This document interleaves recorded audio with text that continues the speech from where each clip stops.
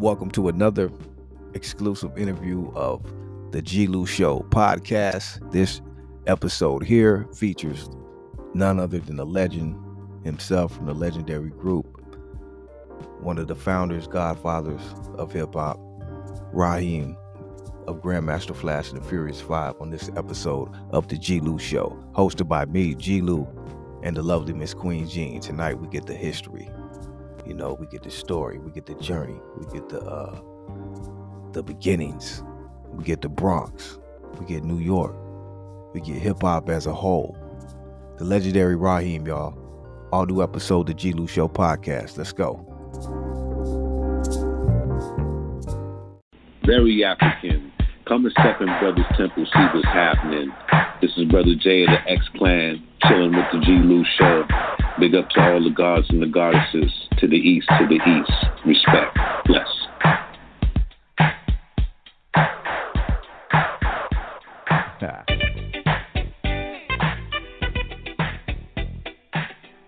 Hey, welcome to the G. Lou Show. World famous G. Lou Show, Flashback Friday. Tonight we have a special guest, Rahiem from the legendary Grandmaster Flash and the Furious Five. I am G. Lou. That is Miss Queen Jean on the scene. She is the queen. What up, Queen Jean? Good evening. Good evening, G. Lou. How you doing? Doing pretty great. I'm doing real great, actually, and excited about our guest tonight. Also excited because it's the 18th, which is my daughter's birthday. Just got off the line with her, and I'm just happy today. It's just a great day, so we're going to make it even greater tonight. Hope you're feeling well as well. Oh, yes, I'm doing good. Happy birthday to your beautiful daughter. Blessings to many more years with her. Thank you. Deidre, I love you, baby. Happy birthday. What did you say, Queen? You guys if you all haven't seen G. Lou's daughter, she's a beautiful, beautiful queen. So, yes, happy birthday to her. And I am excited for our guest tonight. Very excited. That part. It should be great. I'm very looking forward to it. Legendary guests, man. These guys right here are just really, you could say, the godfathers. I don't want to say the founders almost, but pretty much, but just the godfathers of hip-hop. You know, the whole crew, Rahiem, Scorpio, Flash, and Melly Mel. I mean, it's just like these guys here just set the blueprint for what hip-hop was, you know, and they're definitely legends.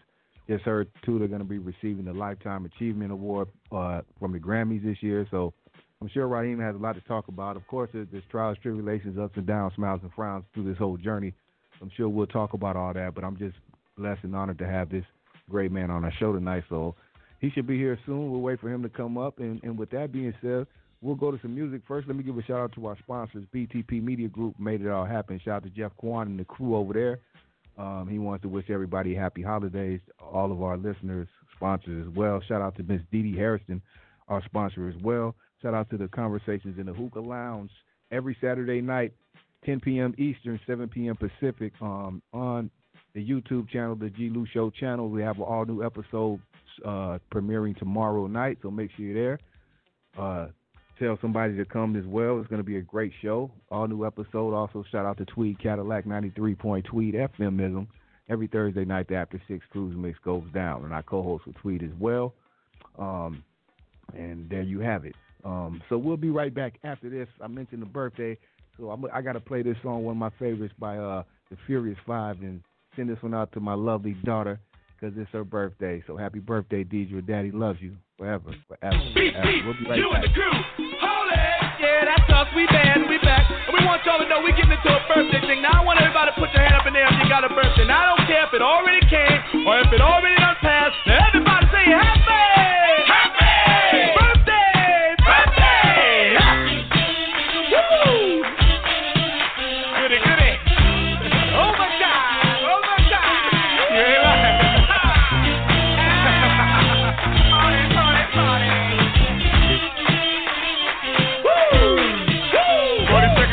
Hey y'all, I'm having a ball. I hope you're doing fine, because anytime is a happy time for a birthday party rhyme. Now everybody get up. Hey y'all, I'm having a ball. I hope you're doing fine, because anytime is a happy time for a birthday party rhyme. Hit it!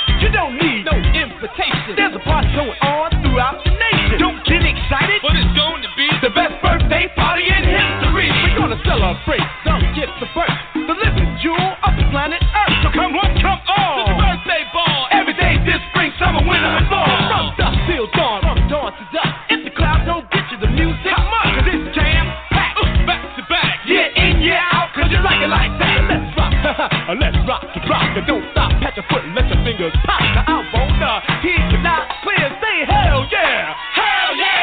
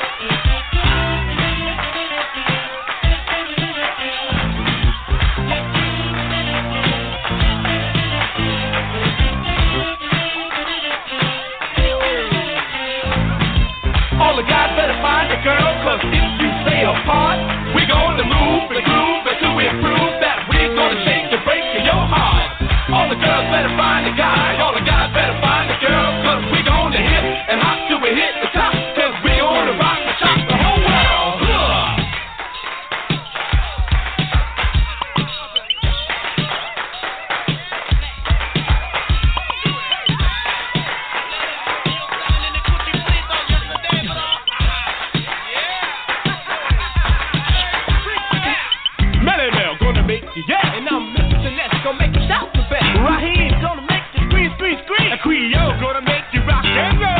Cowboy gonna make you jump for joy. And Flash gonna cut the cut so fast. And for those of you who remember the line, help me finish the rhyme. Come on, y'all, we gon' try something new. What you gonna do? We gon' try something new. What you gonna do? If you wanna scream till the break of dawn, at the count of 3, scream loud and long. 1, 2, 3, hit it. Hit it. 1, 2, 3, hit it.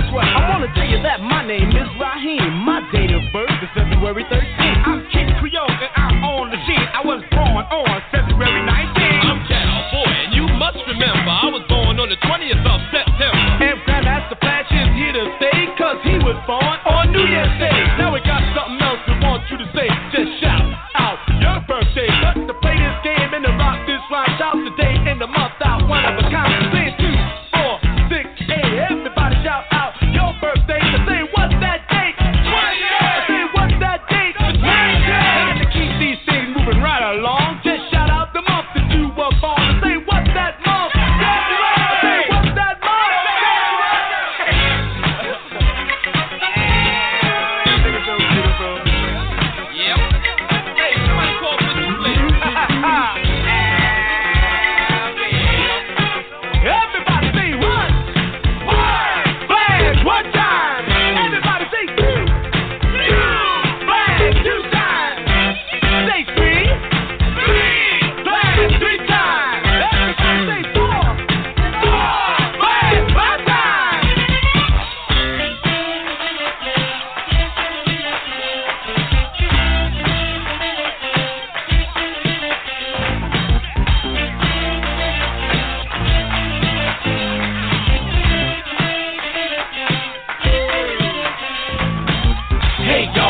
having a ball. I hope you're doing fine, because any time is a happy time for a birthday party rhyme. Now everybody get up. Hey y'all, I'm having a ball. I hope you're doing fine, because any time is a happy time for a birthday party rhyme. Yeah.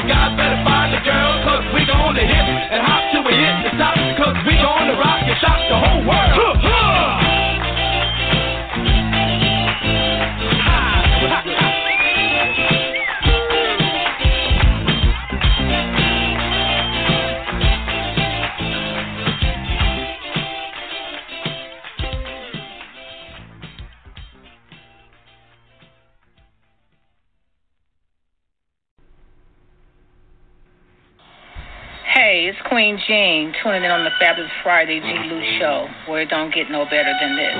Spend a Friday evening with a chill vibe.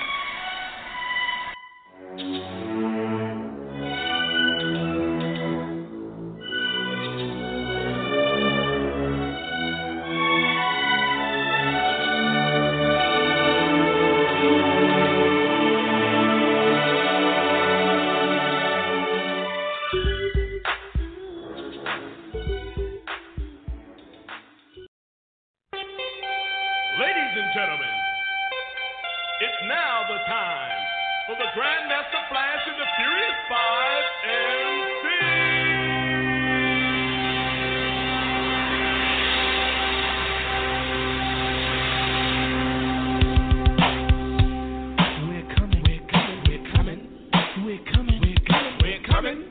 We're coming. We're here.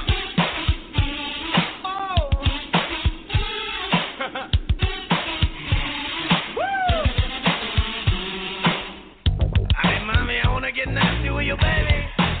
Ay, tú estás por la maceta, mi amor, linda.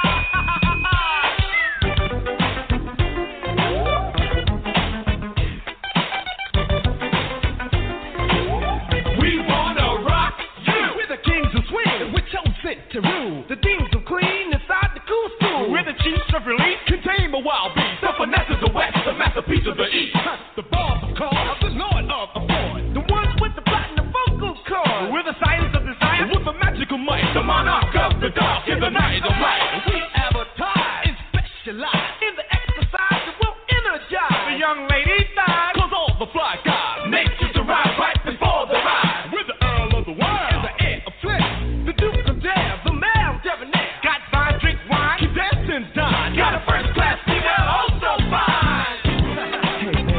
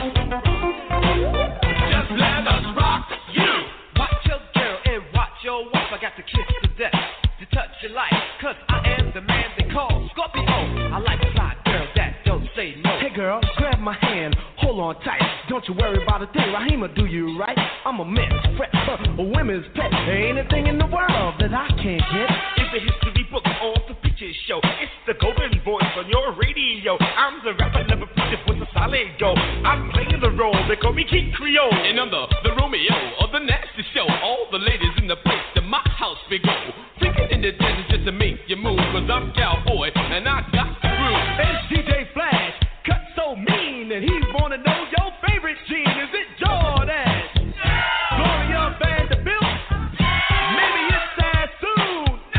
How about Sergio? Could it be Calvin Klein? What is it? Back to the bridge, y'all.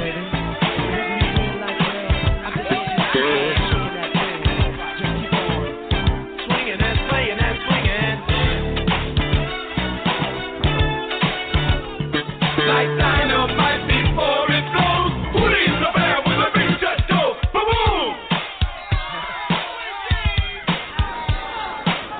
Everybody, shake your body. Keep moving and grooving and screaming and shouting and helping us turn it out. And everybody say play! Say play! Well, okay.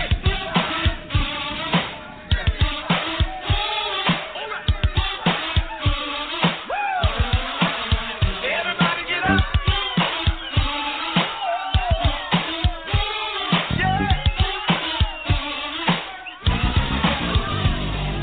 People say it's dirty, people say it's wrong.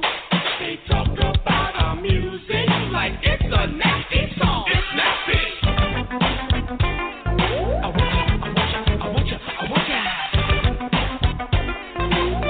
Just let us rock. You got waterbed seats in my limousine, and every time I'm seen, I got to be clean. I tour around the world to make the people dance, and here's a little message for the ladies in France. Je m'appelle Melly Belle, donnez-moi la petite mademoiselle. Donnez-moi sing, donnez-moi speak, donnez-moi with no teeth. I see in this girl that I just adore. I see in this girl the way I never saw before. The way she was swaying and doing the swing. I had to let her know just about my thing. I'm the imp. Any double S. Come on, a fly girl, and put me to a test. And I'll rock you until you give me the rest. I keep on it until you start the fest. Rahiem, in your life, what more can you ask? I bet you can't think of a greater task. I make my light shine on your cloudy days. You can surf if you want to on my waves. I caress your soft body on those mellow nights. A continuous thing till the morning light. It's reality, it's not a dream. It's something no less than the best when it's from Rahiem. Now it's my turn, so understand that I'm the King Creole and I'm a ladies' man. I don't have a lot of women hanging on my sleeve. Only one fine lady that you better believe. It's like a next her name, and that's the truth. I give a lot of things up before I turn her loose. It's just her and me, and that's simple and plain. And that's the only way I run my game. Well, I'm a cowboy and I'm the real McCoy. I'm chopping all over like an almond joy. Bow-legged cool brother, and you will agree. On top of the world for the ladies to see. Gonna hip, gonna hop, gonna rock the spot. Gonna make everybody wanna rock. Gonna do it to the east, wanna do it to the west. Gonna make you relax right up on my chest. Grandmaster Flash is willing and able. He's the king of the cuts on 2 turntables. He's the grand, the master man. He's so nice with his head, he don't need no bass. Rock 45 and 33. Rock boys, men, women, and young ladies. He can slice over slice, it's almost funny. And it makes better love than a make money. Slick Rick, Slick Rick, Slick Rick, Slick Rick, Slick Rick, Slick Rick.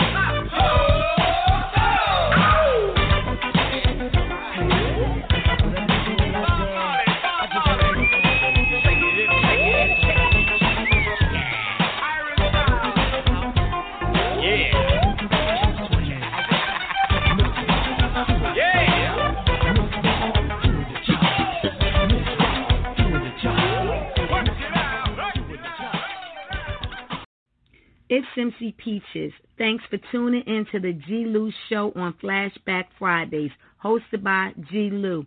Big up to the sponsors, BT Media and 93 Tweet. We're right here on the G. Lou Show, BTT Media. This is the one and only first female DJ in hip-hop. Said to be yours truly, Uncle Jam Tommy.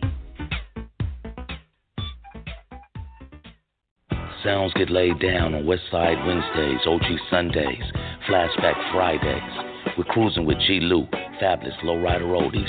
So just let me introduce myself. I'm Tweet Cadillac, baby. I drink up all the Hennessy you got on your shelf. We got to keep it fly, P.I., and you know why.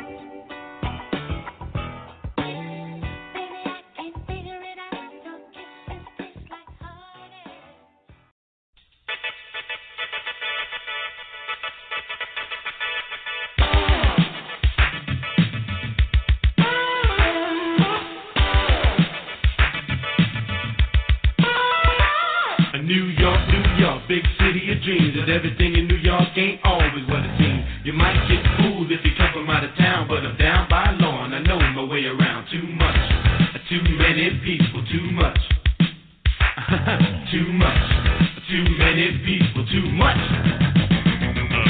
A castle in the sky, 1 mile high, built to shelter the rich and greedy. Rows of eyes disguised as windows, looking down on the poor and the needy. Miles of people marching up the avenue, doing what they gotta do just to get by. I'm living in a land of plenty and many, but I'm damn sure poor and I don't know why. Too much, too many people, too much. A man's on a ledge, says he's gonna jump. People gather around, said he won't, he's just a chump, cause he lost his job, then he got robbed, his mortgage is due and his marriage is through. He says he ain't gonna pay no child support because the left him without a second thought. His wife took the kids, the car, and the crib. In this man's world, so much for women's live. New York, big city of dreams, but everything in New York ain't always what it seems. You might get fooled if you come from out of town, but I'm down by law and I know my way around. Down in the village, you might think I'm silly, but you can't tell the women from the men sometimes. They're sugar and spice and everything nice, but when you get them home, ain't no telling what you find. Right next door is a little old man. I seen him eating dog food out of a can. He says, I got to eat when I can't afford meat. I barely can stand on my own 2 feet. I need some time and I want some space. I gotta get away from the human race. Too much, too many people, too much. Too much, too many people, too much. Staring at a skyscraper, reaching into heaven, when over in the ghetto I'm living in hell. Just play ball or be an entertainer, cause like me can't read too well. Nobody loves me, nobody cares. I dream about a life, but I'm living in a nightmare. Paranoid, schizo, setback, snowbound, bad news, psycho, heart attack, breakdown.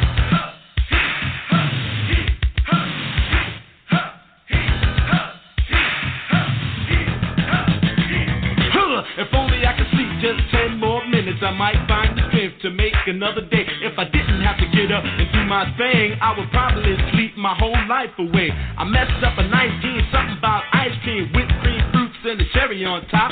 Now I gotta get up and face the world. The pressure is on, it ain't never gonna stop. I sure gotta learn to use my mind. I don't wanna be kissing nobody's behind, just standing online looking like a jerk. Gotta get off my butt and do a full day's work. I ran into a pothole, got into a car crash. Should've been thinking to try to fake whiplash. A crowd gathered round, they calling me fat.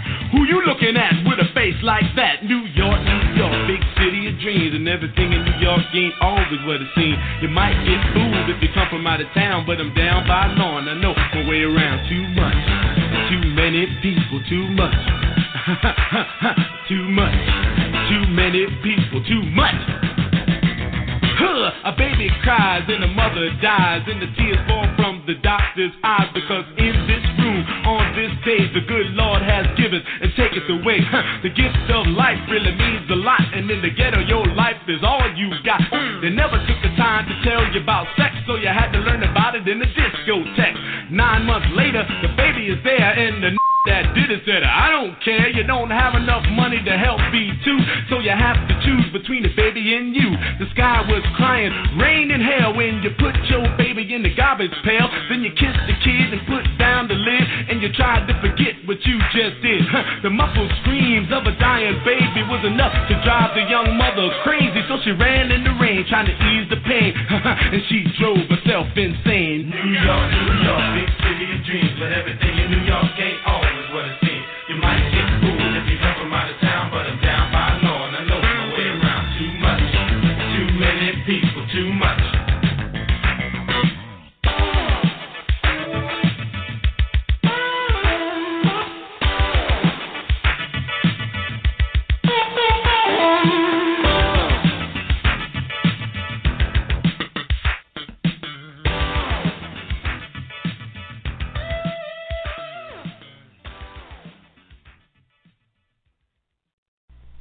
Yo, this is Marcus T from Timex Social Club, and you're listening to the G. Lou Show.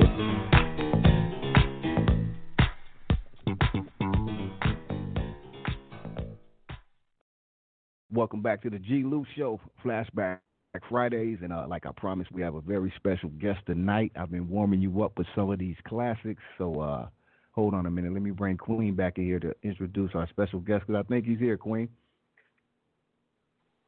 Oh, he's here?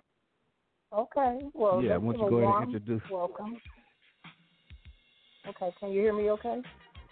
Yes, I can. Okay. Let's give a warm welcome to Rahiem, a member of the legendary group Grandmaster Flash and the Furious Five out of the Bronx, New York. Welcome, Rahiem, to the G. Lou Show. How are you? I'm great. Yourself? Good. Great to have you here with us. Thank you for having me. Rahiem, good evening, sir. Good evening.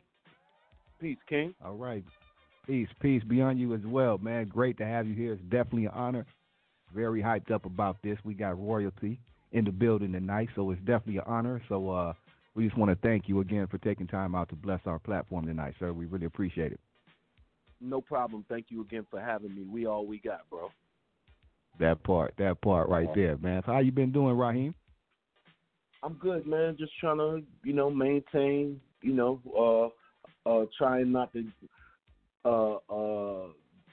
eat myself into a diabetic coma as a result of not being able to go out and get my daily recommended exercise. But I'm finding a way to get the exercise in the house, and I'm actually doing pretty good. I dropped a few pounds and stuff, so I'm good. Okay. Yeah, because I know you're pretty fit, man. So I know you got to stay on point. You know what I mean? We don't want you over there. Yeah, absolutely. Absolutely. That's right. That's right. Hey, Rahiem, I always want to ask you this. I want to get this out the way since I just played that song. I always want to ask you guys, how did you feel about that song? New York classic, but when Snoop and them remade it, how did you guys feel about that song? Well, I can't speak for anyone else in the group. Personally, I didn't feel any kind of way. I thought it was, I thought it was their rendition of not even their rendition of our song. They got, obviously the idea, for the hook from our song, but other than that, it wasn't really our song. So I didn't feel any kind of way. I saluted it. It was cool. No big deal. Right. Yep. Right. I know it caused a lot of controversy, but they claim that even before the controversy, it was really just meant to be a salute to you all. You know what I mean? And a kind of like a remake and a salute to New York. But after some incidents happened, it kind of went a different direction. So, but they claim it originally was just a nod to, to the original song. Got it. Okay, well, that's cool too. I mean, either way, I was all right with it, Right. That's what's up. Yeah. That's what's up. We got Rahiem in the building tonight.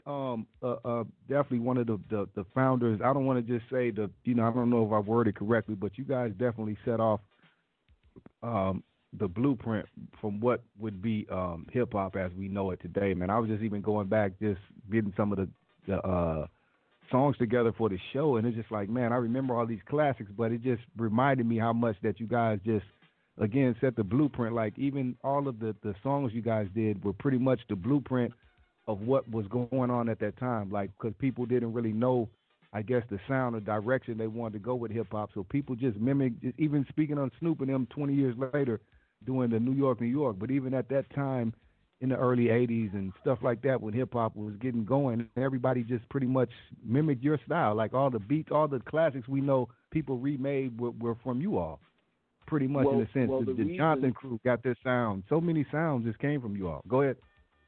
Well, the reason for that is because people don't really know this, but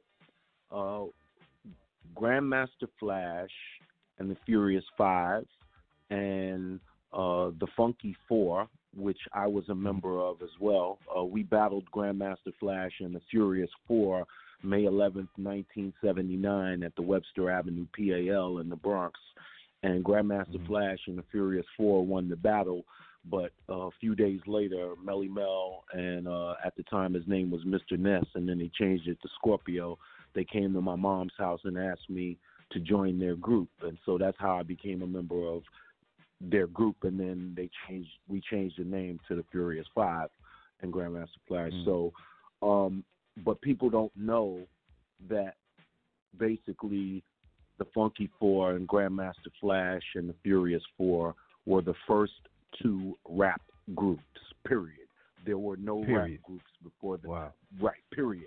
There were no rap groups before that, unless you want to go back to the Last Poets. Right. That's it. Right. All right, that's it. Wow. Yep. Wow. So you are the founders. Just put it. I didn't know if I was wording it. I didn't want to slight anybody, but that was correct. As we know it today, yes. Wow.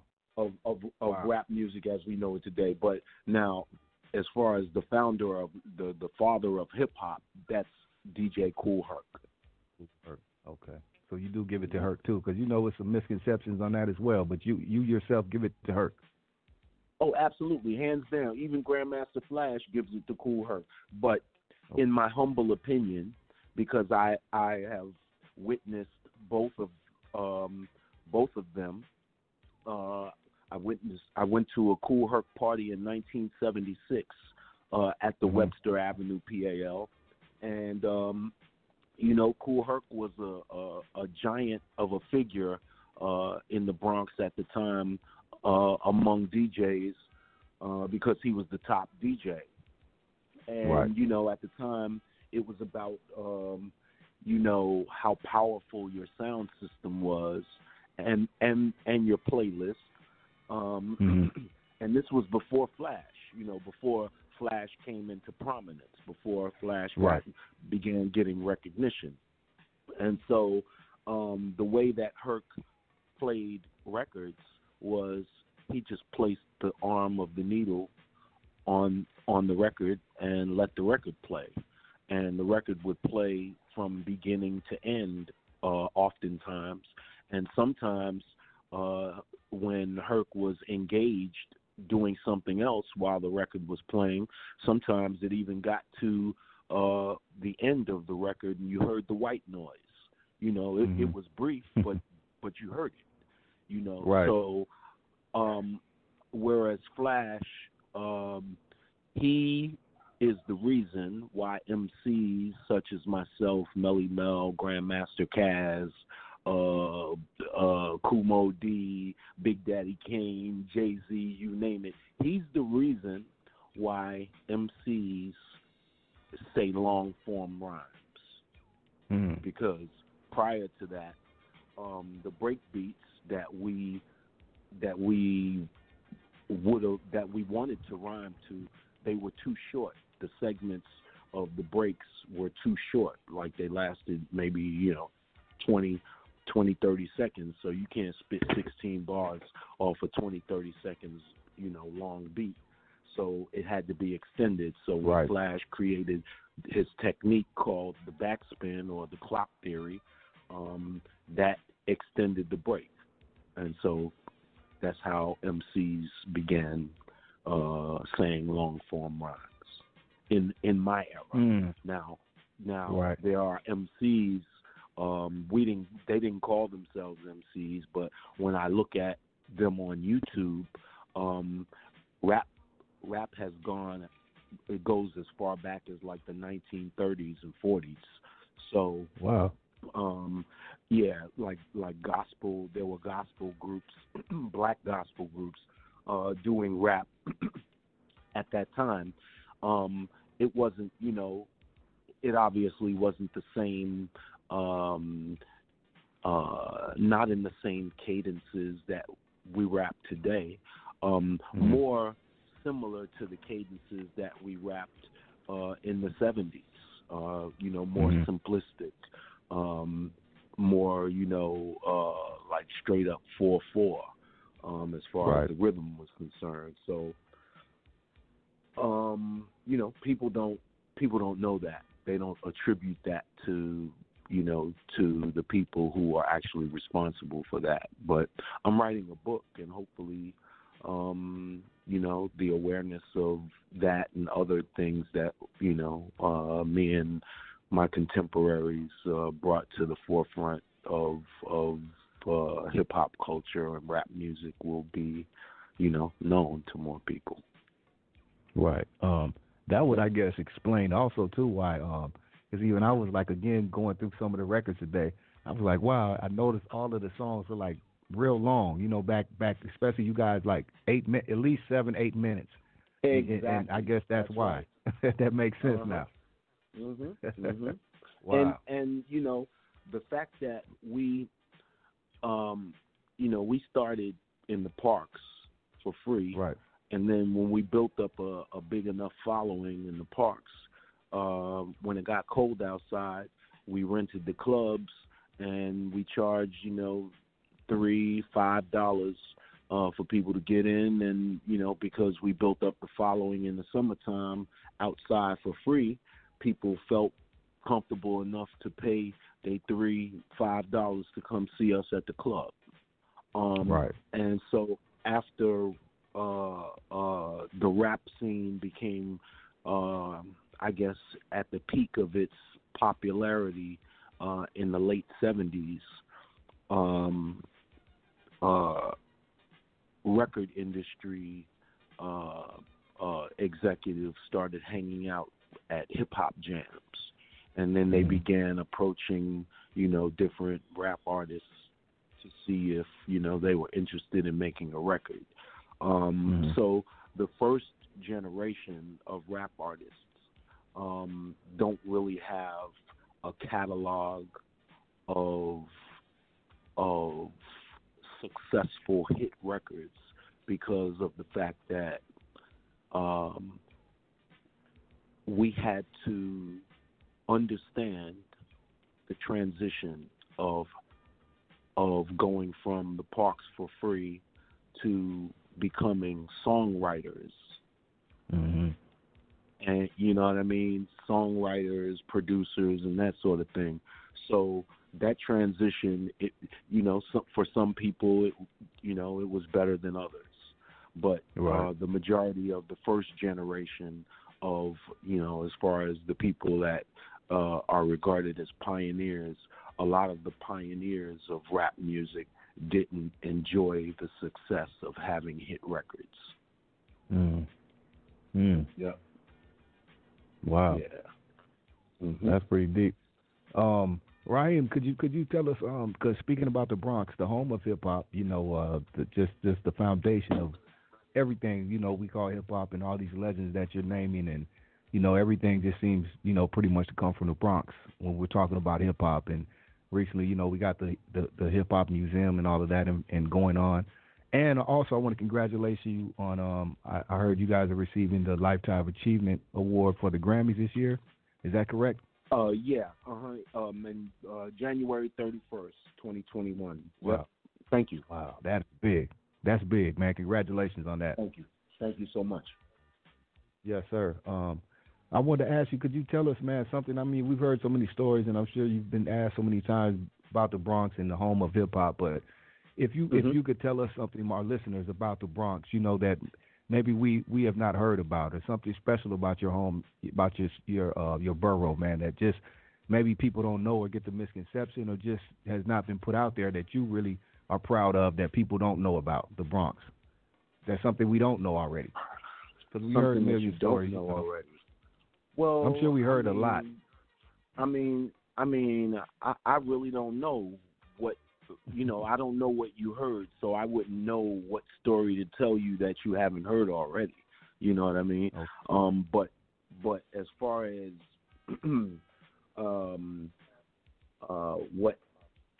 what I can tell you about the Bronx, and the reason why people from the Bronx regard the Bronx as the birthplace of hip hop is because, so Kool Herc, we regard him as the father of hip hop, and the reason why is because he was the first DJ to put together the playlist that we called the break beats. Right?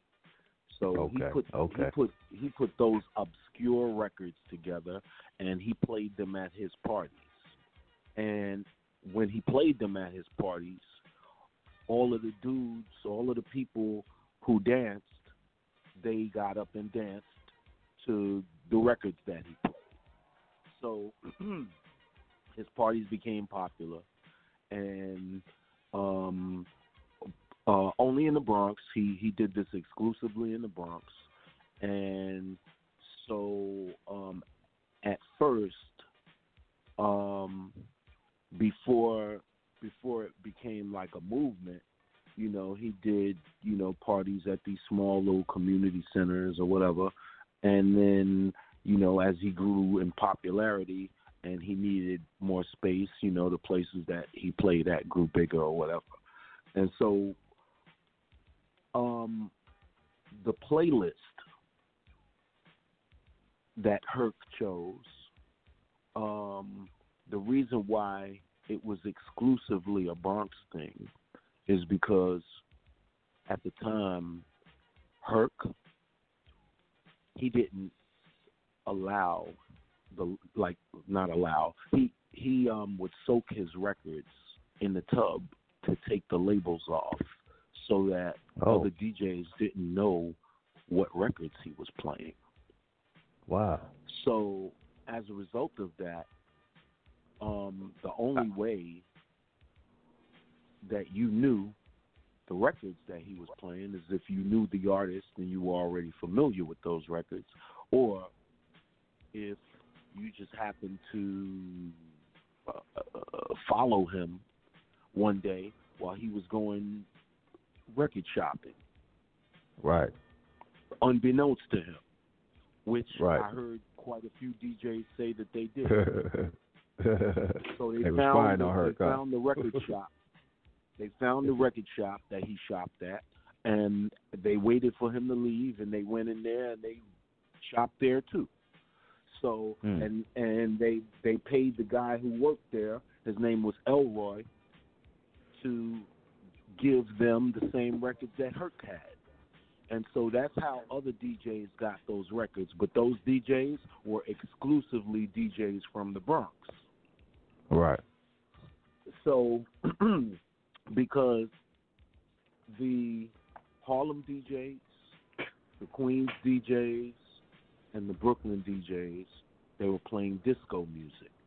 And a lot of the Bronx DJs, matter of fact, even the hip-hop DJs in the Bronx played disco music too, because some of the break beats were disco. Right. But the difference between a Cool Herc party and a DJ Hollywood party was you had to wear slacks, button-down shirt, and hard-bottom shoes to get in a DJ Hollywood party, whereas you wore jeans and sneakers, you know, and a sweatshirt to get in a Cool Herc party, and it was in a gym. Right. You know, Hollywood's party was in a club and they had a bar, and you had to show ID to get in. And we was too young to get in Hollywood's parties. So they was like our older brothers, and they like shunned us, you know, the disco movement. You know, we got mad respect for them and mad love, but they didn't want nothing to do with hip-hop at that time. Wow. Until they saw us generating a lot of money from our parties. Then they wanted to collaborate and do parties together. Yep. So okay. Wow. Yeah. That's deep. Yep, I got a question. Sure. But two questions. I would ask you first. How was Herc able to? You said soak his records in the tub without messing up the records. How did he do that? Well, you don't have to. I mean, if you get the record wet, as long as you dry it off, you know, ain't nothing gonna happen to it. You know, it's still gonna play after that. That's the dynamics of vinyl, huh? Vinyl was it's just water. Yep. Okay. That's pretty dope. Yeah. And my second question was, I was going to ask that anyway. You kind of spoke on it. the other DJs, like I wanted to ask you at that time, being that the Bronx was the home of hip hop, and you guys probably did everything in the Bronx. I want to ask you what was going on outside the other boroughs at that time, if you knew the movements going on out in the other boroughs. Yeah, sure. Like I said, the other boroughs were into disco music, so and we played in other boroughs. You know, when I was down with the Funky Four, we traveled to other boroughs to play, and when I was down with Flash and them, we played in other boroughs. And every time we played in, you know, Queens or Brooklyn, before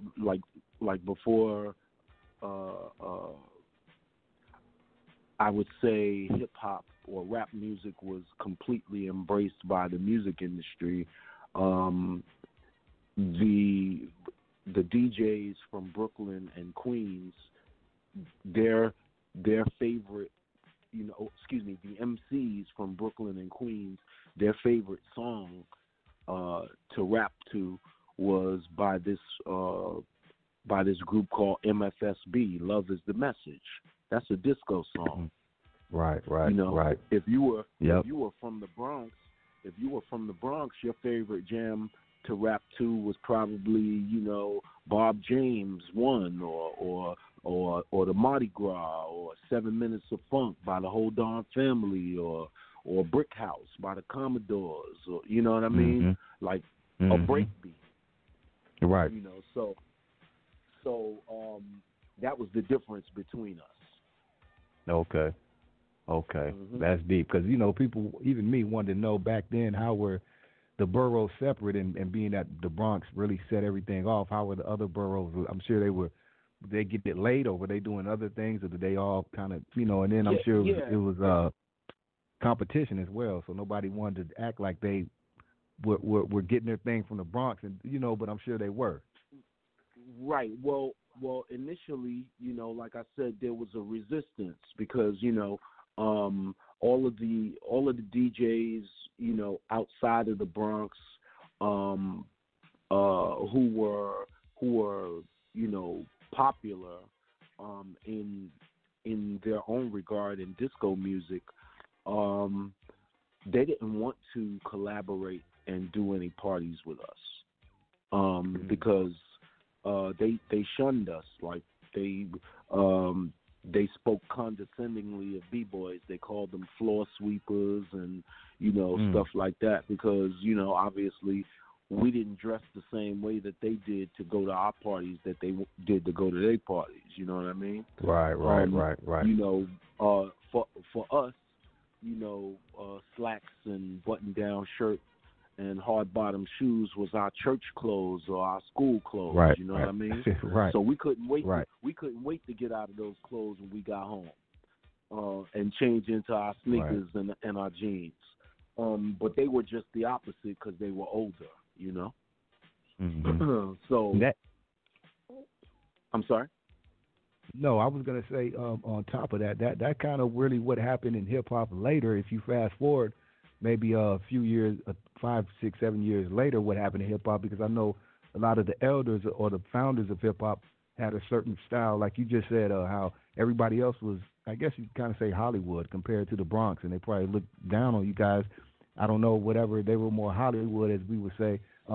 But this is kind of what happened in hip hop later, as many of the elders in hip hop had a certain style and dress and everything, how they presented themselves, kind of like how the disco groups were, and then you got Run DMC and them, are people who come with just the neighborhood look, you know, with the jeans, the fat laces, the Adidas or Pumas or Lees, exactly, and change the game. And so let me explain. So we dressed off stage the way that Run DMC and those guys dressed on stage, right? Okay. In the Bronx. Okay.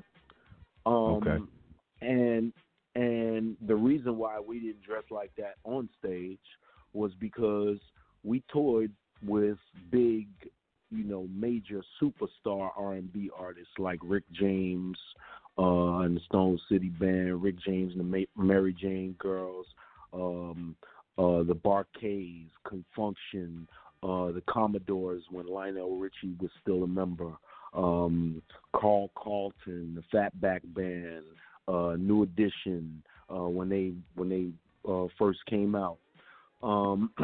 So as a result of touring with all of these superstar and legendary R&B acts, Cameo, Switch, as a result of touring with all of these artists, we learned how to be entertainers. Right. And so in learning how to be entertainers, one of the things that we also learned was, since we're on stage, that if we wear our street clothes on stage, how does that make us different? How does that separate us from the audience? We want to come across like superheroes. We wanted to come across like superheroes to the audience. So to us, to wear the same thing as the audience, that would defeat that purpose. So to us, we needed to wear costumes. So we wore costumes on stage as opposed to wearing our street clothes, because we were learning to be entertainers. We watched all of these legendary R&B acts, and they didn't wear their street clothes on stage. They wore costumes. So we wore costumes. Right. Now I'll tell you, as a result of coming from that school of learning how to be an entertainer, it's very difficult for me to sit through the average rap artist's concert today, and that's no disrespect to that's no disrespect to their music. All right, their music. Speak on it. The success of their music is one thing. How many people love their music. That's great. But actually going to a concert and being entertained by them, that's something completely different. And so many of the rap artists, for a long time, from the 90s to now, have not learned how to be entertainers. And so it's very difficult for me to go to a concert and sit through it, a rap concert, and sit through it, because I'm absolutely not entertained. I could stay home and listen to their records, and I'll be fine. Right. Going to their concert, that's a whole nother thing. Right. Could you say maybe over time? I'm sorry. Go ahead, Queen. I was going to say, like you were saying, the difference in the dressing, because with the rap artists now and the audience that they get, they come dressed just like the rappers, if not trying to outdress them. So that's a good point. But that's fine that they wanted to be more relatable to the audience and dress like the audience. That's fine. But standard of entertainment, the level of entertainment, the bar has been lowered as far as how they entertain you. When you go to the average rap concert, are you really entertained, or are you just happy to be out? You know what I mean? Generation. Yeah, I think they've gotten just spoiled. And I'm not trying to disrespect anybody. I'm sorry. I think they've gotten spoiled over the years. Just like you said, some of them are probably just happy to just go up there and be able just to see their favorite rapper. They don't care how they perform. Exactly. It's kind of different now. I guess. Right. I don't know. Now. Yeah, it's definitely different. The expectations have been severely, lessened. So you don't really expect a whole lot from your favorite rap artists when you go see them perform. You just, if they walk back and forth on stage, or if they stand in one spot on the stage, it don't matter to you. It don't matter that they don't dance. It don't matter, You know what I mean? It don't matter that they got 100 of their homeboys on stage and like 40 of them got a microphone. Right. You know what I mean? Like, right. Yeah. I mean, you do it how you do it, and whatever works for you, as far as you being the artist, and how you get your money. I'm not knocking how you get your money, but I think that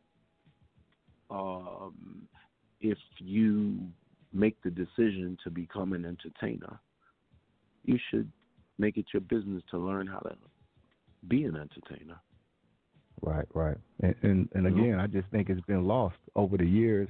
I think the artists, I think that the fans have been spoiled, and the artists have definitely been spoiled to where they don't feel they have to do anything now. Especially these artists have gotten real spoiled, and especially if you fast forward to today's generation. Like, I don't even know myself. It's just so I can't even.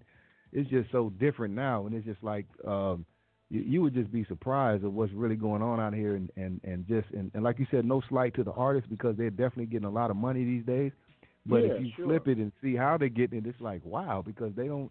The music is no disrespect. The music is more watered down, whacker.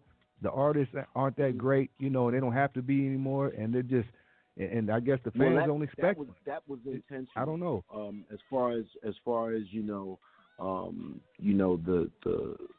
the standard that we used to hold ourselves to as artists, that's been lowered intentionally because the listening audience has been dumbed down intentionally because they don't want people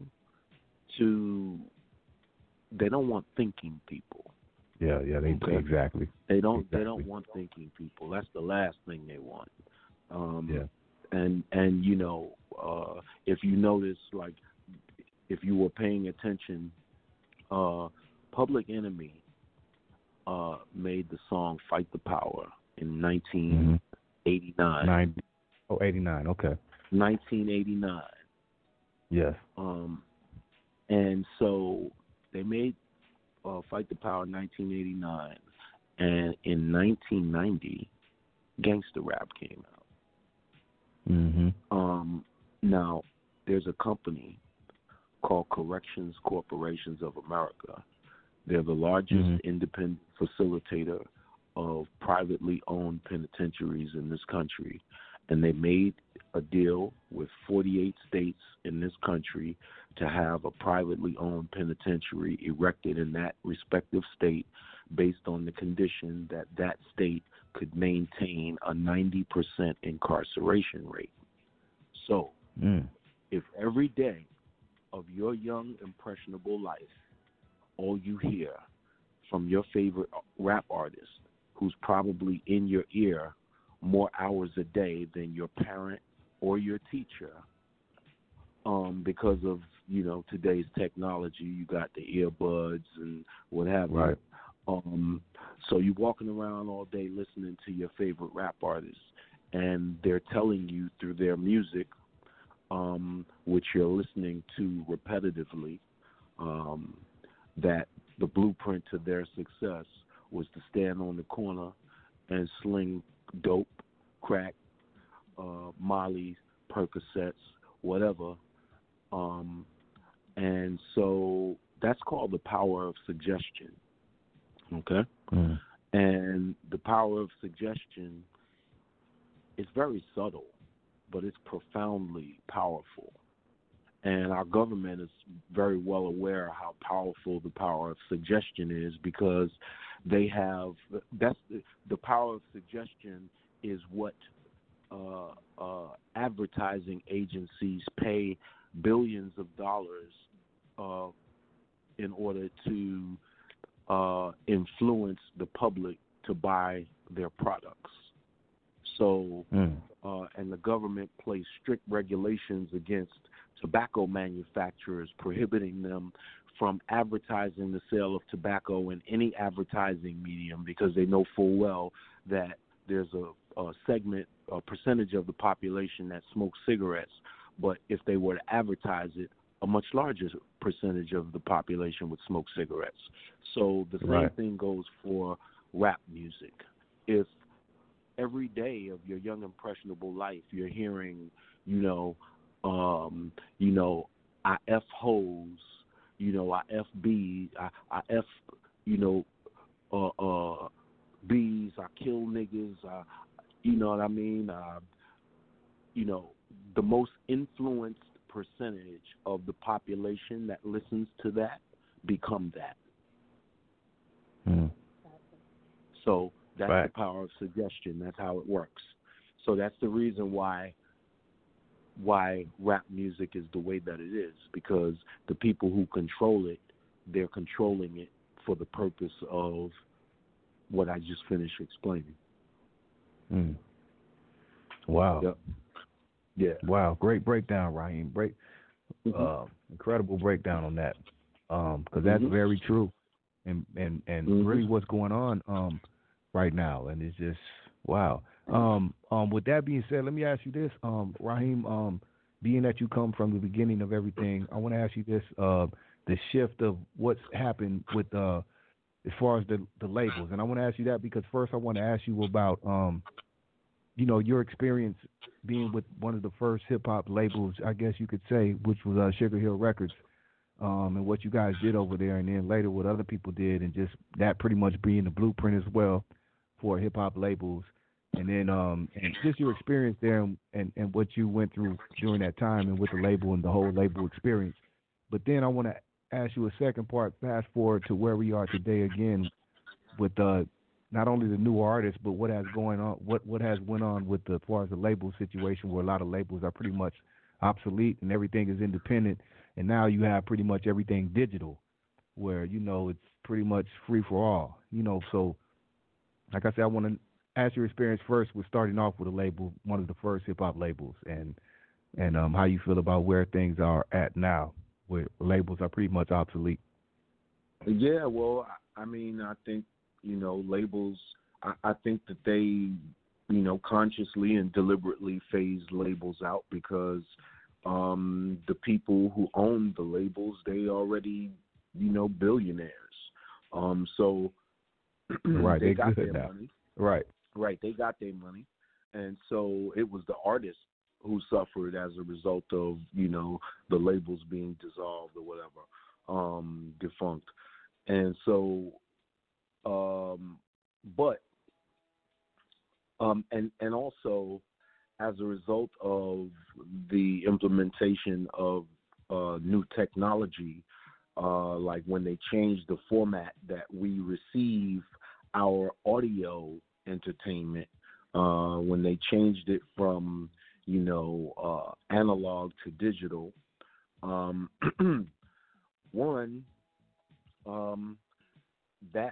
that lowered the hertz. I'm sorry, no, it didn't lower the hertz. It raised the hertz, but the frequency, digital frequency, it's not. Okay, so there's certain frequencies. Everything works based on vibration, and there's certain frequencies that are harmful, and there are certain frequencies that are healthy for human vibration. And so the way that they changed the format of how we receive our entertainment, it helped to dumb down the listener by the frequency, and also it devalued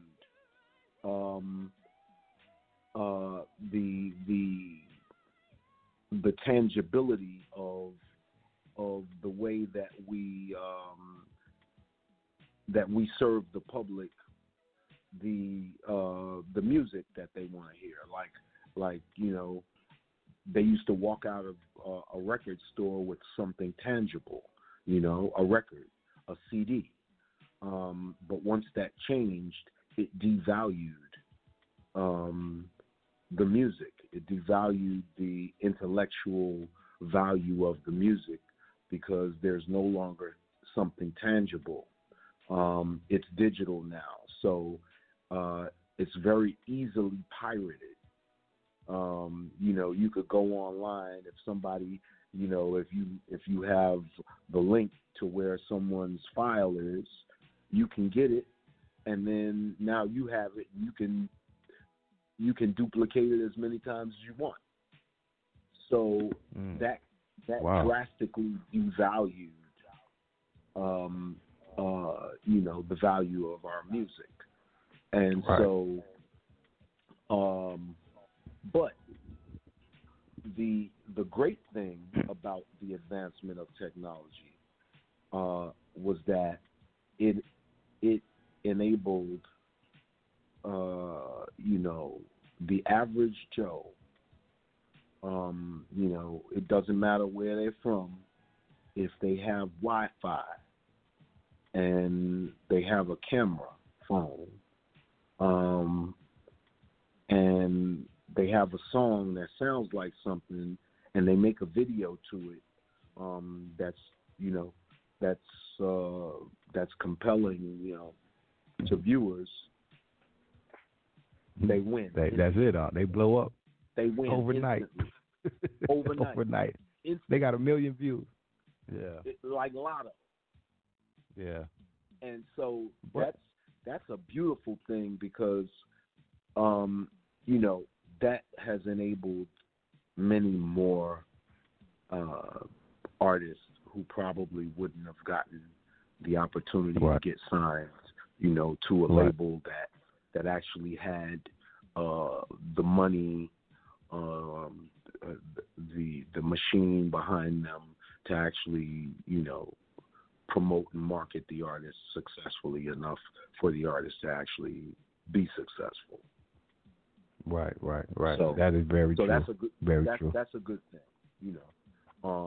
and I'm hoping, that more established artists decide to break away from their labels and their established labels and go independent, or come together and put some kind of major distribution network in place for us.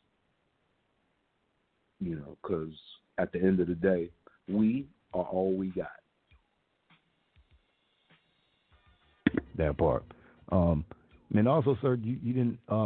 What did you? I want to get your take on not only that part, but coming into the game and being on a label, and what was that like? Not only being on a label, but being on one of the first, because everything was, I guess, a first for everybody at that time in the trial and error. Not only for you all, but for the labels, because you were like on the first hip hop label in Sugar Hill, and you guys pretty much made them, and they went on to do many things with other artists as well. But how was that experience with you, would you say? Because we heard a lot of different stories about Sugar Hill, but what would you say your experience was with that label at that time coming into the game? Well, at first, initially when we first signed, it was like being married. It was the honeymoon stage, and everything was cool, and everything was nicey nice, and we go to the Robinsons mansion. They invite us over, and we go swimming in their pool. They invite a bunch of girls over. We hang out. Everything was cool. But what happened was, two things happened. Three things.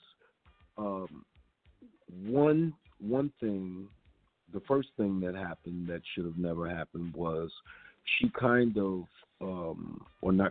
she phased Flash out of like producing. And let me see, Freedom, It's Nasty, Freedom, It's Nasty, Flash to the Beat. I think the first 3 songs that we recorded were as a result of Flash cutting the original versions of those songs up at our jams before we got signed, and the lyrics that we had to Freedom, to It's Nasty, and Flash to the Beat, we had those lyrics, before we got signed to any label, and we didn't call them songs when we weren't signed to a label. We called them our routines. So right. When we got signed, we used the same routines as the lyrics for our songs, but as far as the music goes, Flash put that music together, but Sylvia Robinson took the credit for it. So, but we couldn't really protest that loudly about it because, otherwise, she'd have deaded us, in the very beginning.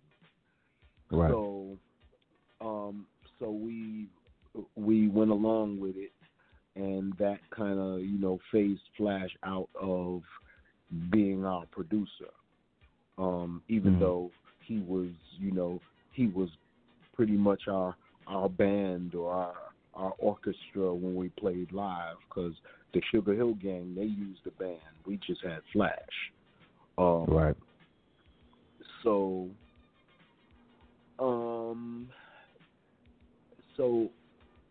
and then when we first started going to Sugar Hill Records to record, our first couple of songs, none of us had any cars or anything.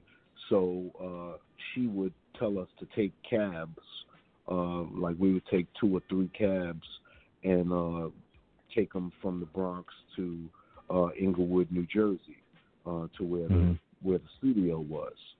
And so we would take cabs from the Bronx there, so they were Bronx cabs. But going back to the Bronx from Inglewood, we would always take Inglewood car service cabs. And whenever we would take Inglewood car service cabs back to the Bronx from Sugar Hill Records studios, every single cab driver would say to us, "Yo, man, y'all shouldn't mess with them Robinsons, man. Every single artist that worked with them get ripped off. Y'all shouldn't work with them." Every single cab driver. Yep. Wow, the cab drivers knew. The cab drivers. Yep. Wow. Yeah. We've heard that from other guests on our show. Exactly. We have, Queen. That's why I asked them about it. We've heard that a lot. Different stories, Wow. Yes. And to update y'all, now Sylvia Robinson is deceased. Her husband Joe Robinson is deceased. Her son Joey Robinson is deceased. Her son Rondo or Scoochie Robinson is deceased. She has one remaining son, Leland Robinson. We are still in litigation with Leland Robinson. Wow. We've heard that a lot as well, huh, Queen? We've heard several people say they have ongoing lawsuits with the estate trying to get their money. Wow. Yeah. As a matter of fact, I don't know, this was maybe about 2 years ago. I was living in Atlanta for a very short time, and I get a phone call from one of my homeboys, and he was like, "Yo, I got Leland Robinson on the other line, and he wants to talk to you." And he's like, "Is it all right if I click over and put him on the call with us?" So I'm like, "All right, cool." So he gets on the phone, and we exchange pleasantries for a second, and he's like, "Yo, so how much do you think we owe you?" And I was like, "I don't know. I would have to look at some kind of an accounting or something in order to determine that. And like I can't tell you that off the top of my head. I said my lawyer could probably tell you better.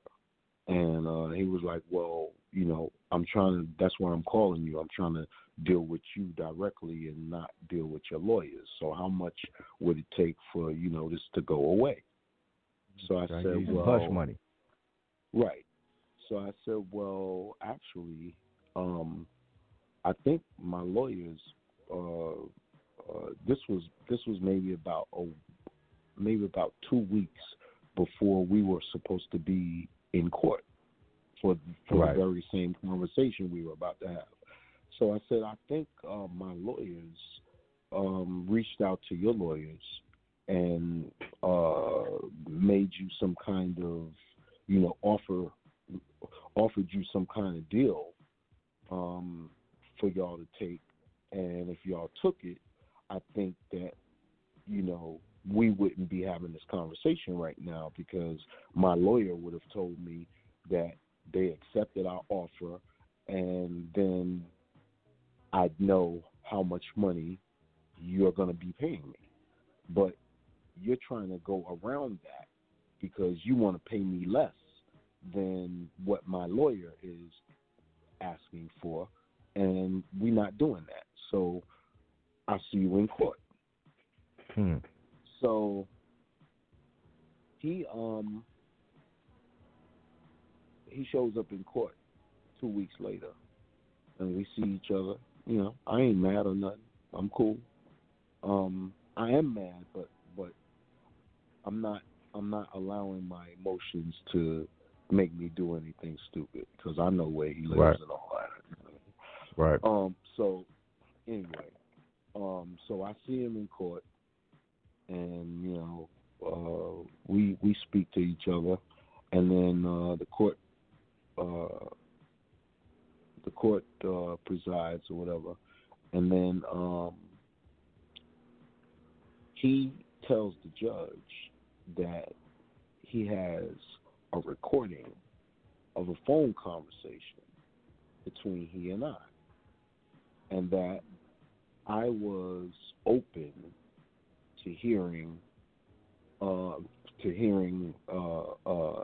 offer from him for a settlement or whatever, and that that this is supposed to be evidence of us being able to work something out, out of the jurisdiction of the court. But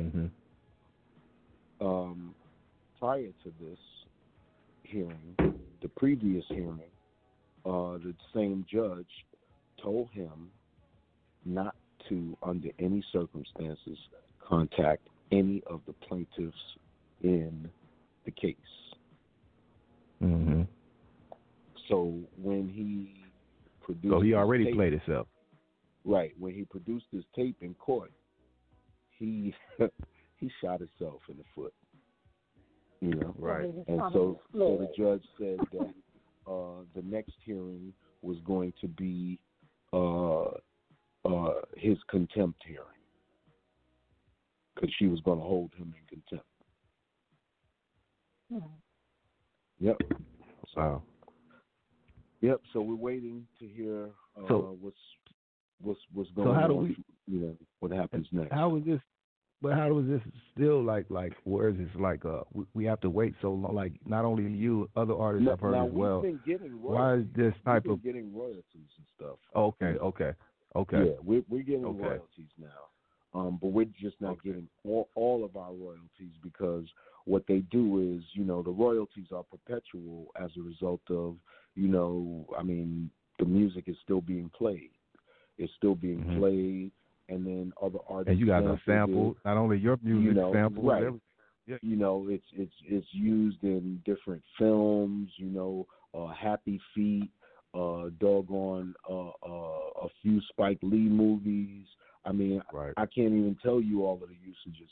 And so there's the usages are perpetual because these these programs that are using the music are continuously being played, and then there's new usages.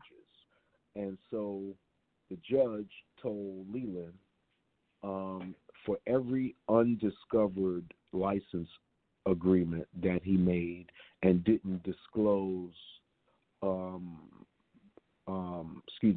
for every undisclosed licensing agreement that they discover, my attorneys discover,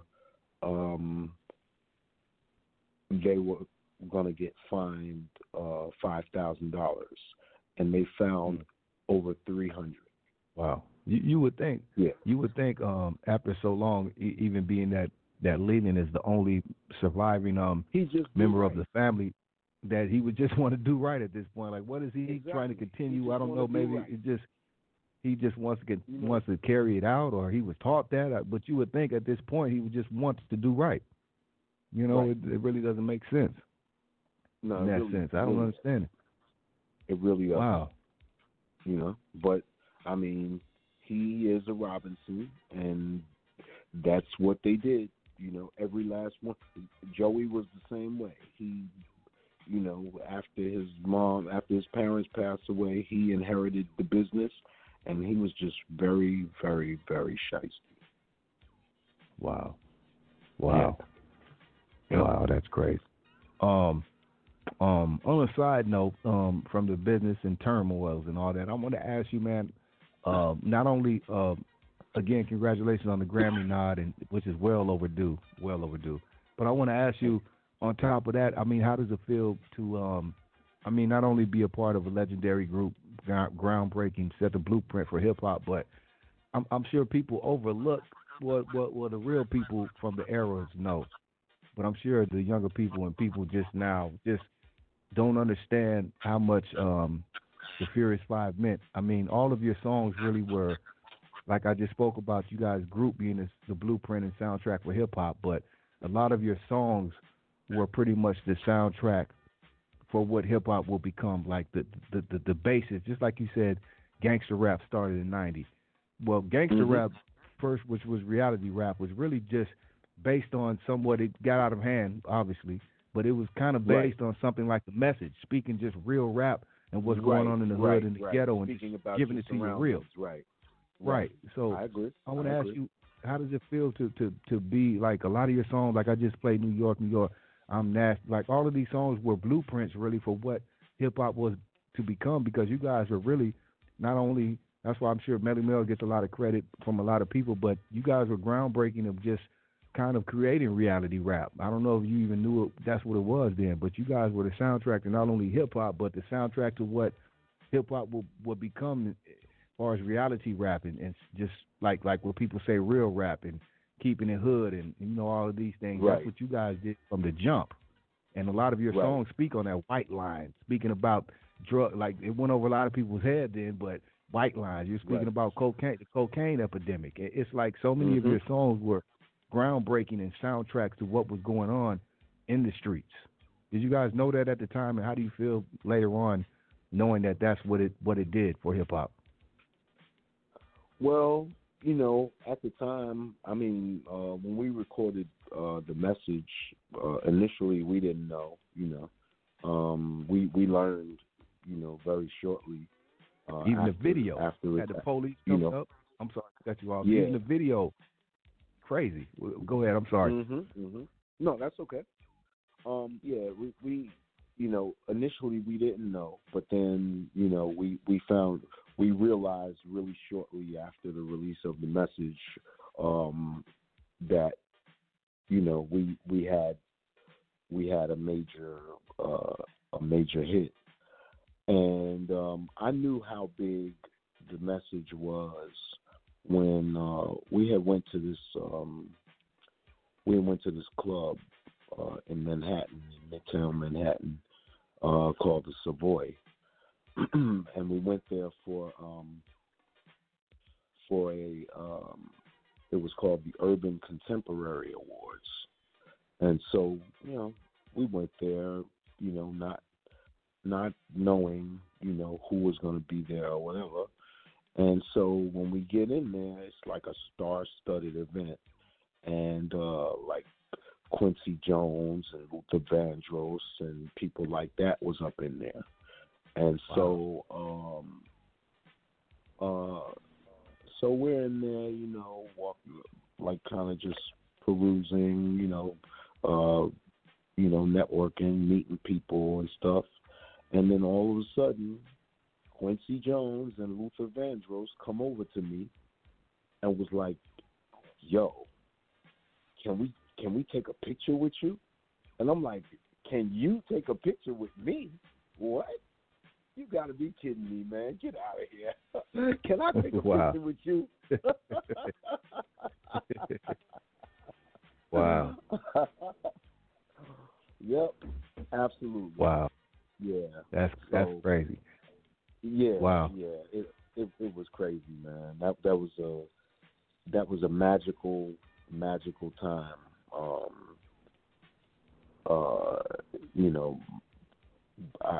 I mean, I can't even tell you the feeling that I got, meeting some of my favorite, artists who appreciated our music the way that I appreciated theirs. That meant everything. Right.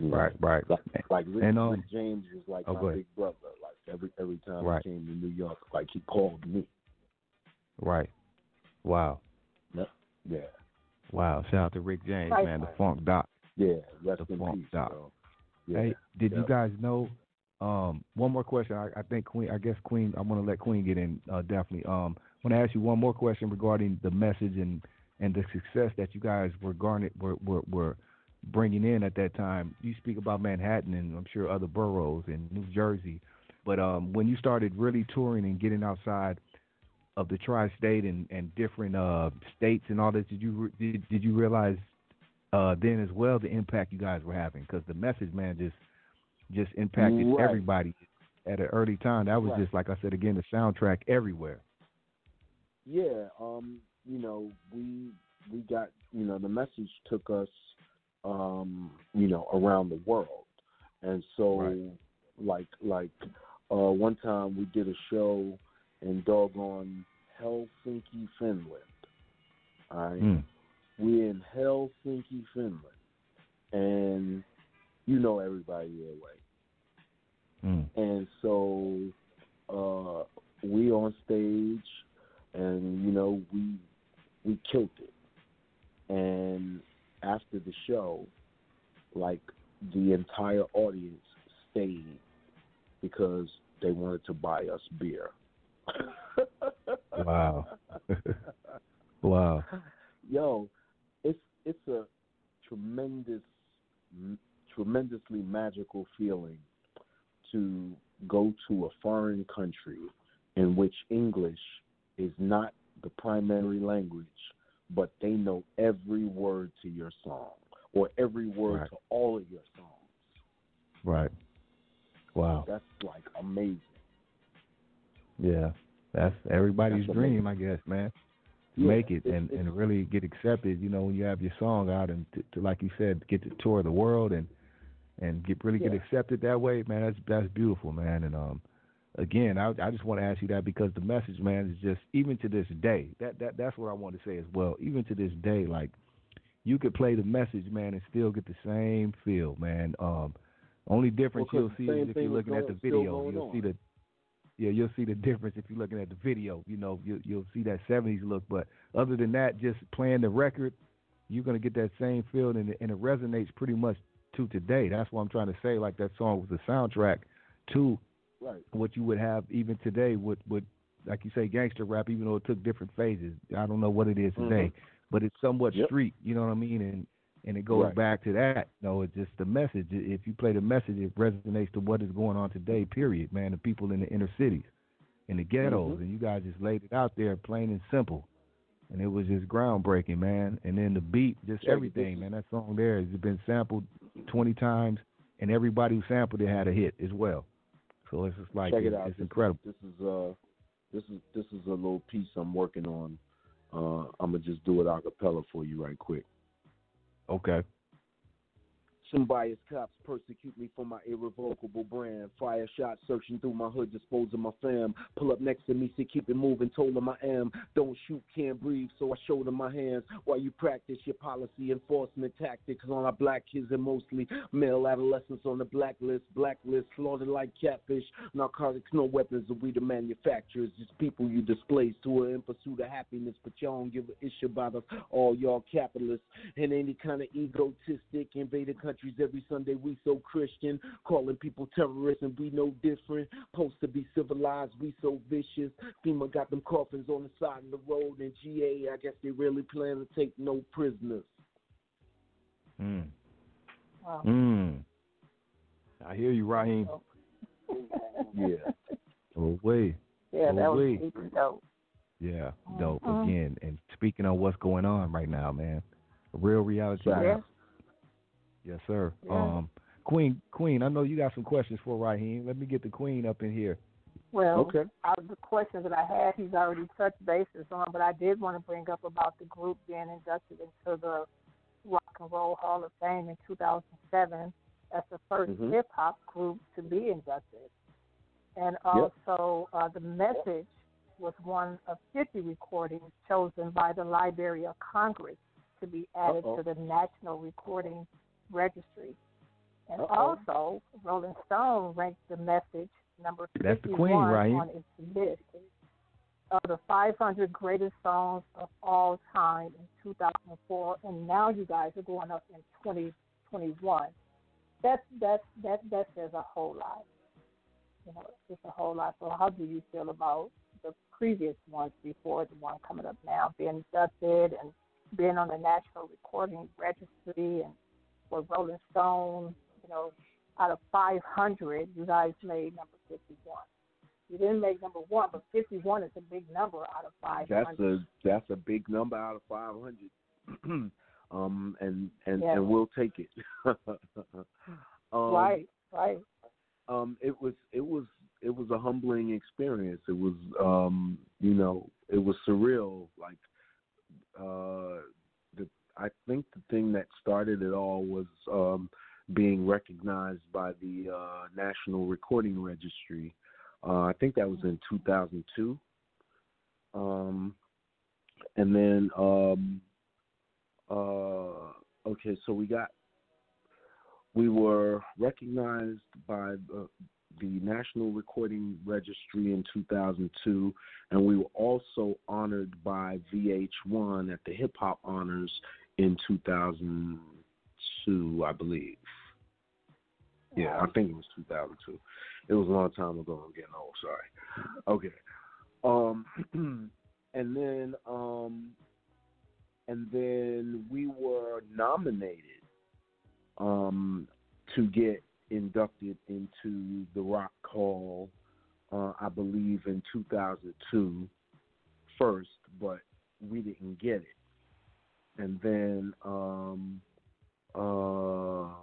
the next time we got nominated was 2007, and I got a call from the guy who owned Tommy Boy Records. I can't think of his name at the second. Tom Silverman. And he told me that we were going to get inducted into the Rock and Roll Hall of Fame. And so that was tremendous to me, because when we actually put our signatures on like the illuminated wall at the Rock and Roll Hall of Fame, where all of the inductees sign their names at, like my name was like inches away from James Brown's. Wow. Like inches.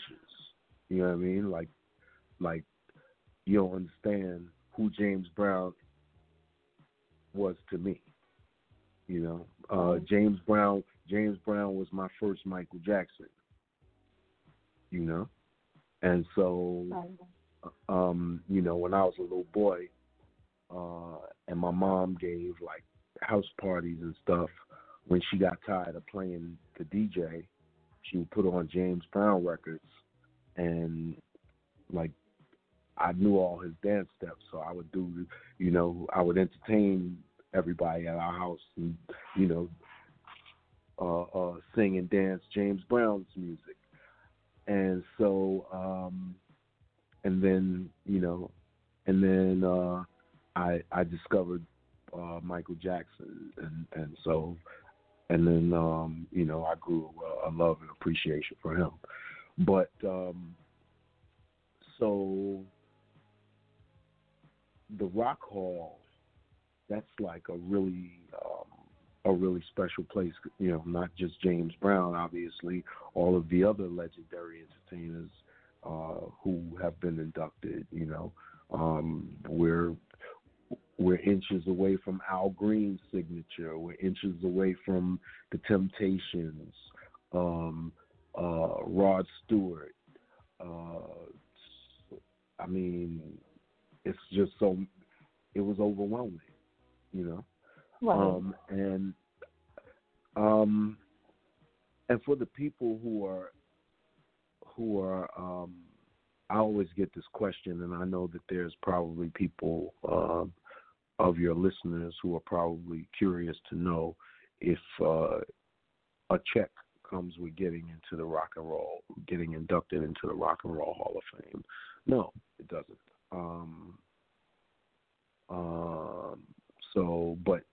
But usually, if you have a good, if you have a smart team behind you, then you can utilize the platform and the accolades of being inducted into the Rock and Roll Hall of Fame to your advantage, especially if you have something to sell around the time that, you're inducted or shortly thereafter.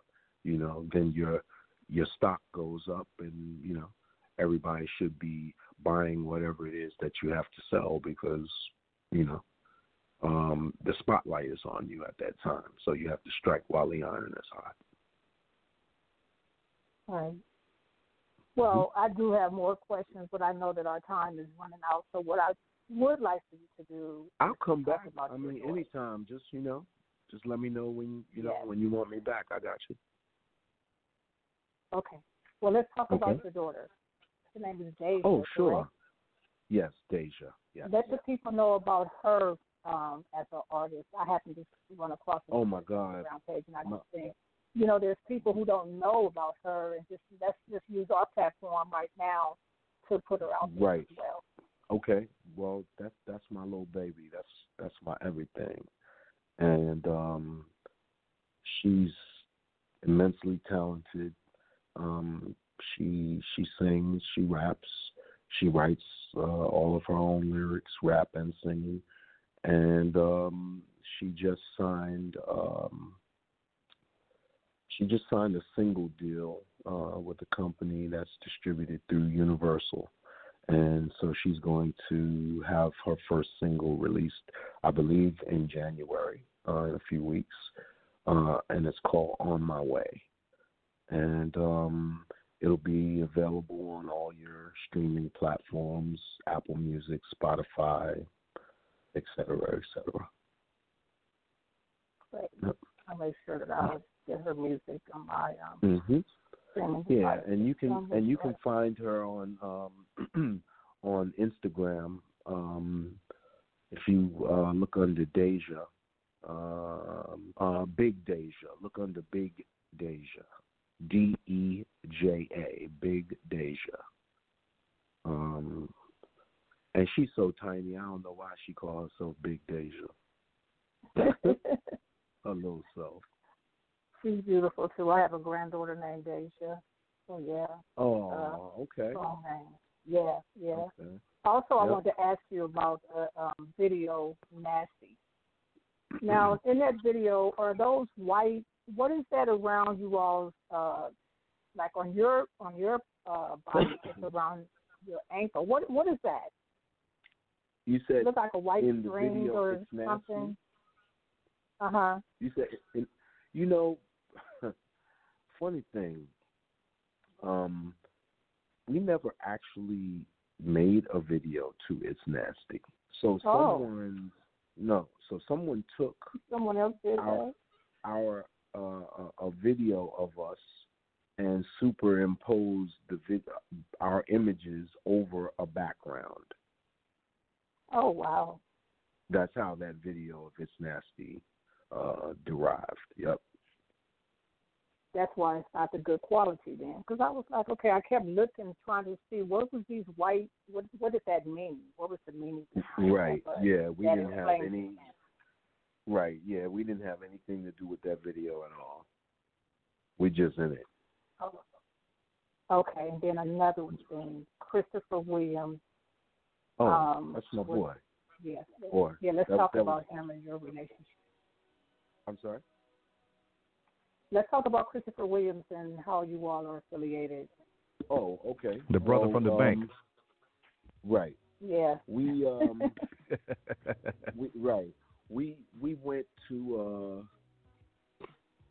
went to Harry S. Truman High School together in the Bronx, up in Co-op City.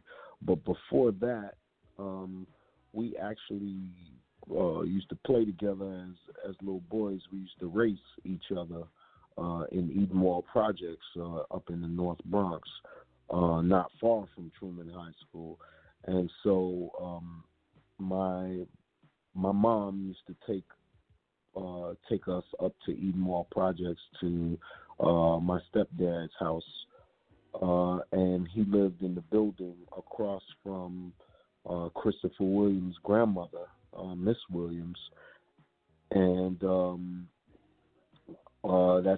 that's how we first met. And then we later re-met in high school, and so it was me, Chris, and we had another homeboy named Andre Service. And Andre's older brother, Paul Service, was the drummer for the R&B group GQ. And so the lead singer of the group GQ, Rahiem LeBlanc, is actually where I got my name Rahiem from. So we're all kind of connected like that. But then in high school in Truman, I was in like a singing group, and Chris would come and sing with us sometimes. And at first, Chris used to he would kind of like mimic me, and I would tell him like, yo, you shouldn't try to mimic me singing. You should try to imitate somebody who's popular or who was popular, who's not popular anymore. I said like you should try to sing like somebody like Teddy Pendergrass, because nobody would expect a rough sounding voice like Teddy Pendergrass kind of voice coming out of a pretty boy looking kind of dude like you. And he was like, okay. And he took that and ran with it, and he won. Yep. Yes. Christopher Williams and Albie Shore. Yes. Right. Yeah, we was all hanging out. Me, Albie, and Chris. Yeah. There was me and Chris, we actually wrote a song that's on the Grandmaster Flash and the Furious 5 album called Dreamin', that I'm singing on. And Chris didn't get writer's credit. And Chris didn't get writer's credit for it because unfortunately Sylvia Robinson didn't give it to him. Oh, that's Sylvia's name, right? Mhm. Yep. Sylvia was a piece of work. Wow. Right. Yep. Okay. Yeah. So. That's pretty cool. But and like also your said, song, The Message. Go ahead. Oh no, I was gonna say, like I said, Queen. Anytime you want me to come back on, just give me a heads up when you do it. Can you hear that, G. Lou?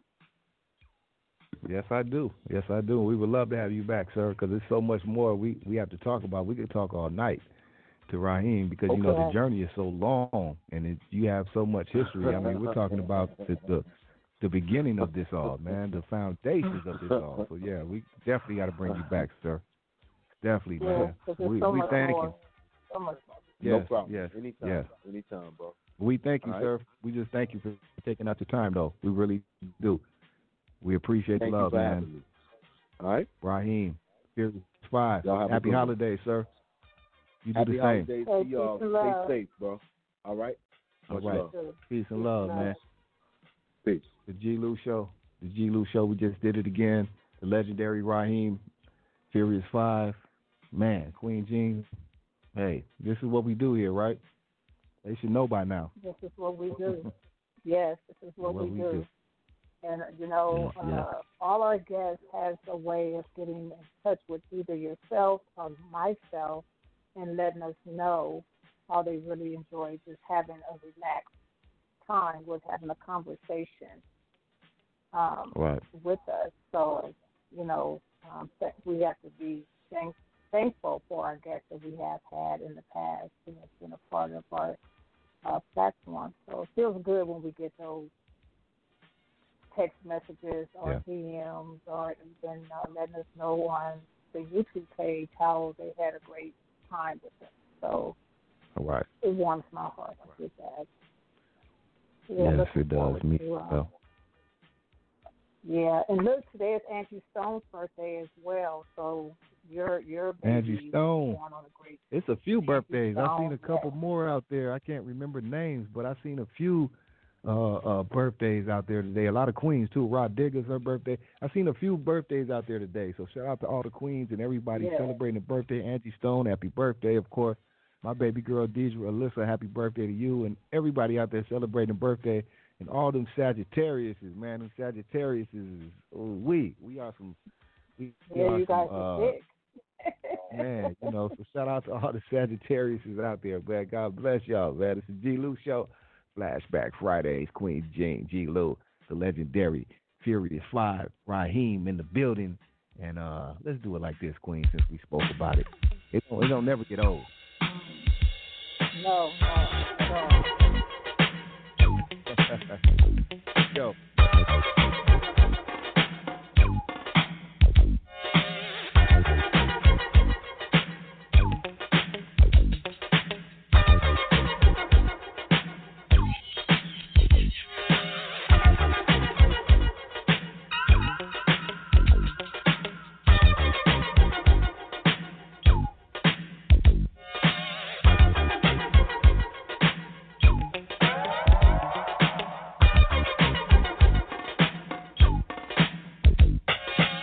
It's like a jungle sometimes, it makes me wonder how I keep from going under. It's like a jungle sometimes, it makes me wonder how I keep from going under.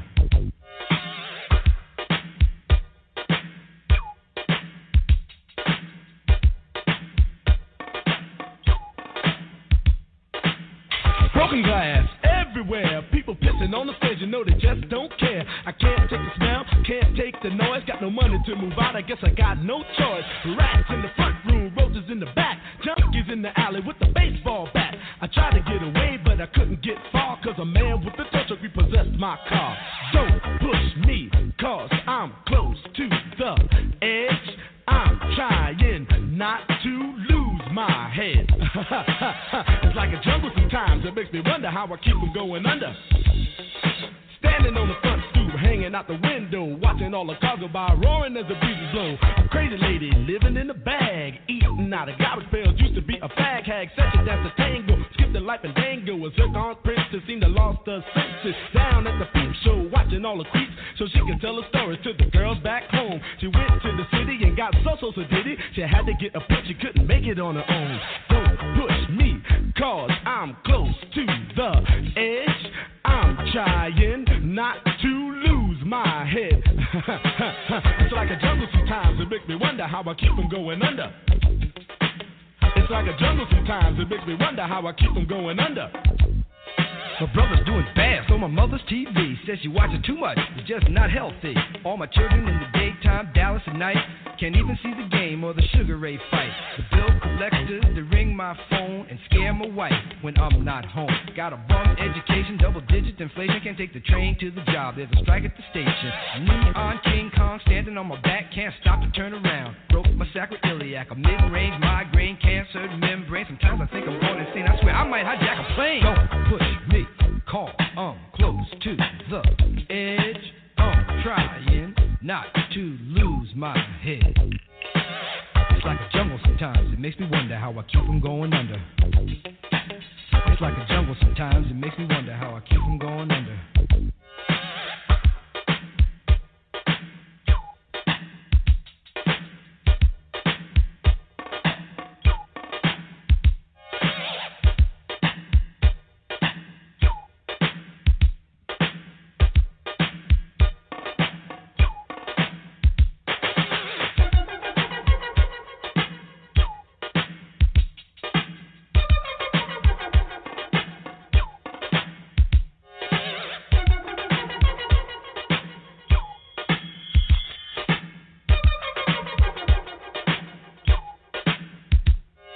My son said, Daddy, I don't want to go to school because the teacher's a jerk. He must think I'm a fool and all the kids smoke reefer. I think it'd be cheaper if I just got a job, learn to be a street sweeper. I dance to the beat, shuffle my feet, wear a shirt and tie and run with the creeps because it's all about money, ain't a damn thing funny. You got to have a con in this land of milk and honey. They pushed that girl in front of the train, took her to the doctor, sewed her arm on the game.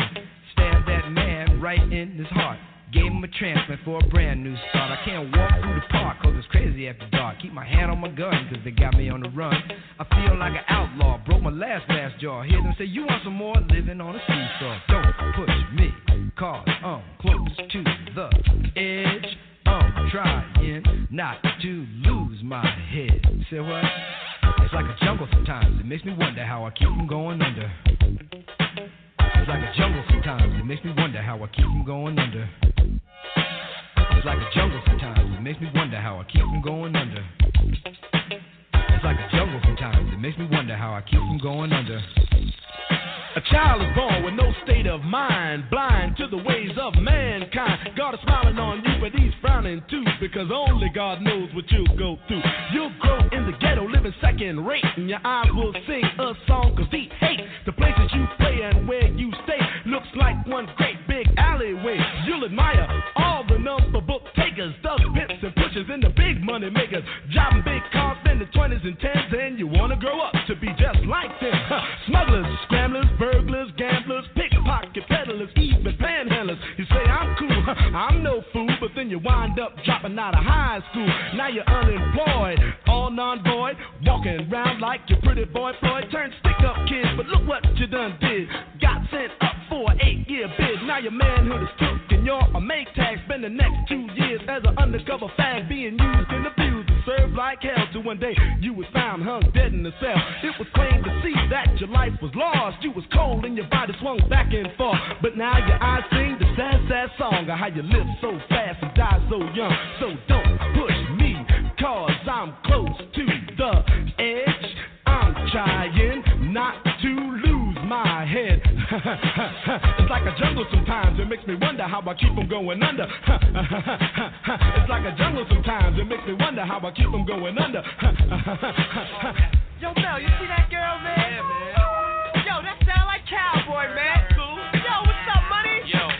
Hey, where's Field and Rahiem, man? They upstairs cooling out. So what's up for the night, y'all? Yo, we can go down to Fever, man. Go check out Junebug, man. Hey, yo, you know that girl Betty? Yeah, man. My mom got robbed, man. Not what? Again, she got hurt. What just happened? What just happened? Freeze, don't nobody move nothing. Y'all know what this is. Get him up.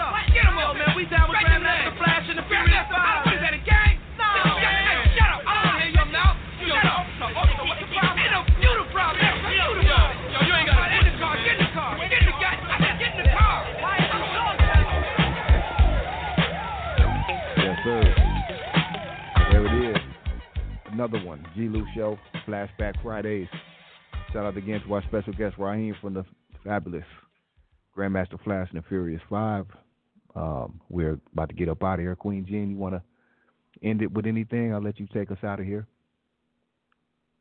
Yeah, just to tell everybody to be safe,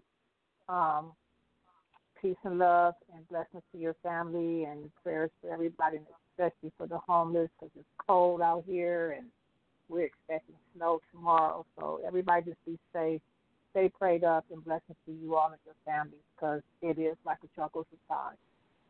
So, yep, that part. That part. I piggyback off of what the Queen said. Everybody be safe, stay masked up or stay down. And everybody just give thanks. It's the holiday season, so just be thankful, man, for something. You know, be thankful for whatever you have, small, large, big, medium.